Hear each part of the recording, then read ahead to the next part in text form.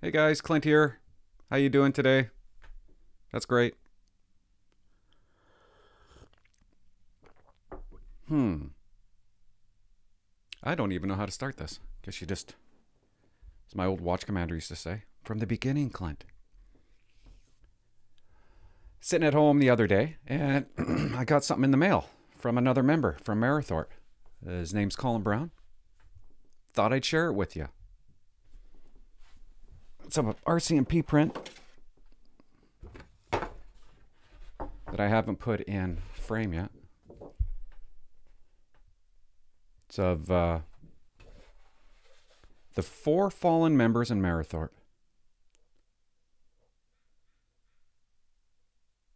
I thought it was really cool. How cool is that? Guy sends this to me in the mail, this member in Marathorpe. Kind of touched me. I thought, I don't think, well, maybe we do. We don't remember enough. I think this is something important to remember because it affected me, still does today.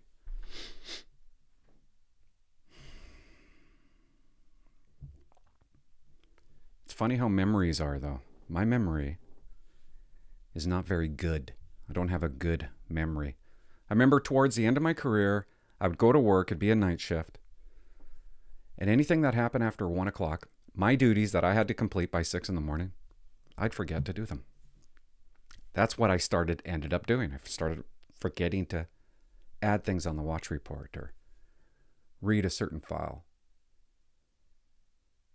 I don't know why. I don't know why I started being that way. I had a lot on my mind.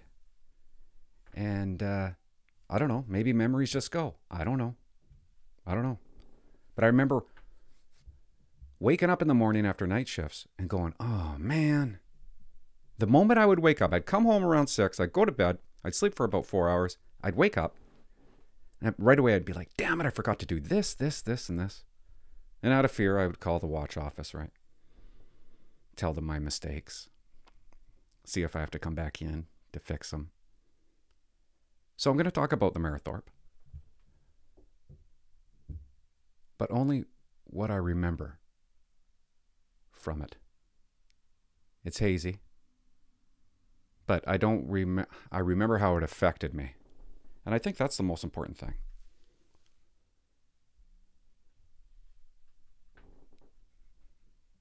I think this happened, but I don't know for certain.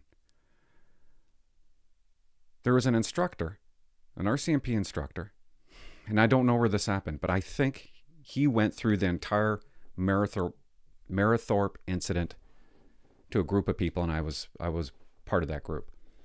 I know it's strange. You think he would... I think it happened at PRTC. This is what I remember. Some of it's going to be right. Guaranteed some of it's going to be wrong. I haven't dug into the internet to refresh my memory. I'm not going to do that. These members were at a search warrant for a grow up. I think the bad guy's name, doesn't matter what the bad guy's name was. Let's not say his name. Bad guy, while these 4 members were guarding this area, I know it was on a farm, I'm pretty sure. For some reason, I have a vision of them being in a barn or some kind of hut. And while they're standing around talking, bad guy comes in and kills them all. Shoots them. I remember 3 of the 4 members that were there. I remember their names. It was Brock, Anthony, and Peter. And Leo. I think his nickname was Leo, the other. So I guess I do remember the 4. Those were the members involved. One of the members, when he got shot, he was on the ground. And he was able to get one shot off at bad guy. That shot, if I remember right, hit bad guy's gun that was in his waistband. Hit the butt of it. I remember, and this part upset me, and I'm sure I didn't dream it. One of the members showed up with no uniform on. He was in plain clothes. And I was told the reason why was because a week before, Somebody complained that this member was in uniform buying something. Grocery shopping, something. And that member ended up getting a 1004. He ended up getting a talking to from his boss not to do that again. That member was on his way out of town on the day, not wearing uniform, and he was driving, I believe, a police vehicle to get it in for service somewhere. And the reason why he wasn't wearing a uniform was because he was going to be out and about, and he didn't want to get in trouble for being out and about in uniform, even though that's not even a thing. But there it was. I'm not blaming anybody. I'm not blaming his boss for giving him a 1004. Maybe he was instructed to do it. I don't know all the details, but that's why that young fella showed up without a uniform. Also remember a police officer that possibly saved a lot of lives by shooting bad guy, I think twice, one in the hand, one in the leg. And then bad guy went and killed himself. That's what I remember when it comes to Mayerthorpe. I remember being shooken up about it.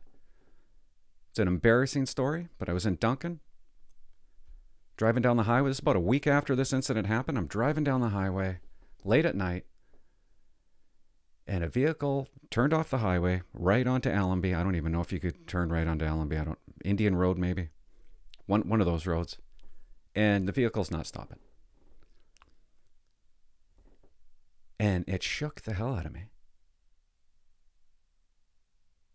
Not stopping. I'm not calling it in because I don't want it to be a pursuit. And I had a major case of tunnel vision. And when I did talk on the radio, I was amped. My voice was up. People were saying, "Clint, are you all right there?" I'm like, "Oh yeah, I'm fine." I could barely breathe. Pulled over the vehicle. I wrestled with the driver. Got the driver in handcuffs. But my heart went through. I was out of control. Everything took over. Every one of those bad things that no breathing could have fixed it. And it bugged me. It was the first time I ever felt scared of the job. And it was because of this incident that was weighing on my head.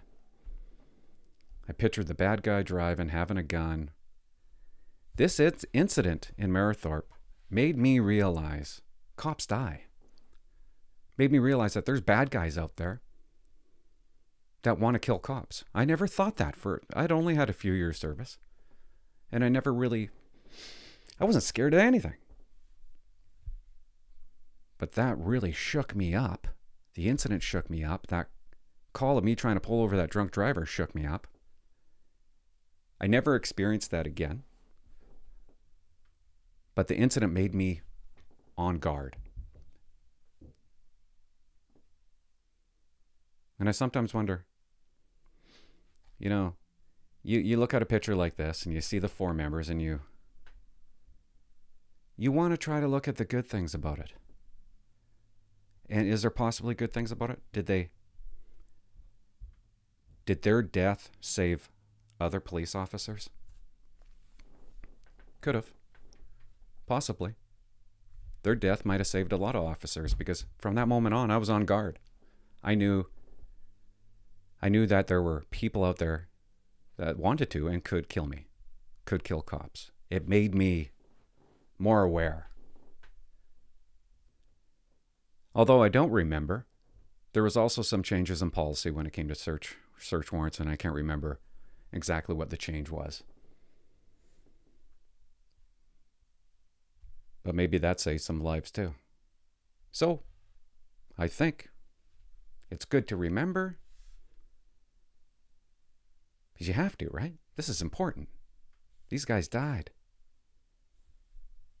We don't want it to happen again. And maybe their death saved countless other officers' death from happening. Maybe. That's about it. I want to... Colin Brown, thank you for sending that to me. Damn cool, man. You said you were going to send it to me. I didn't expect it, but... Oh, I got to show you this. I got to show you how I got it.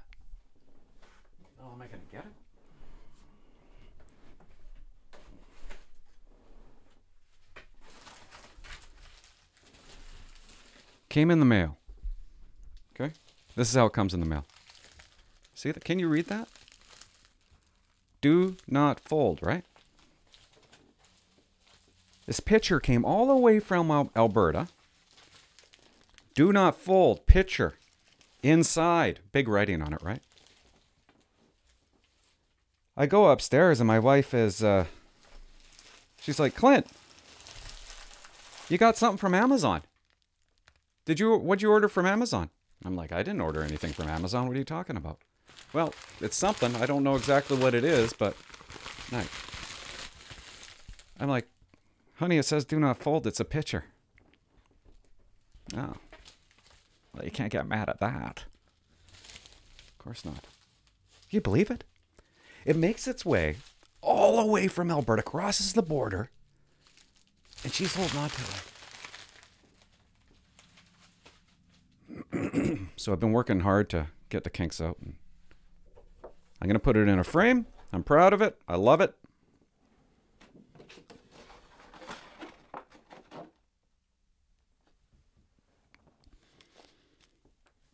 And Colin, I got your address here. I'm going to send you something. Thanks, man. But it might be not. It might take. You might get it at Christmas time. Anyways,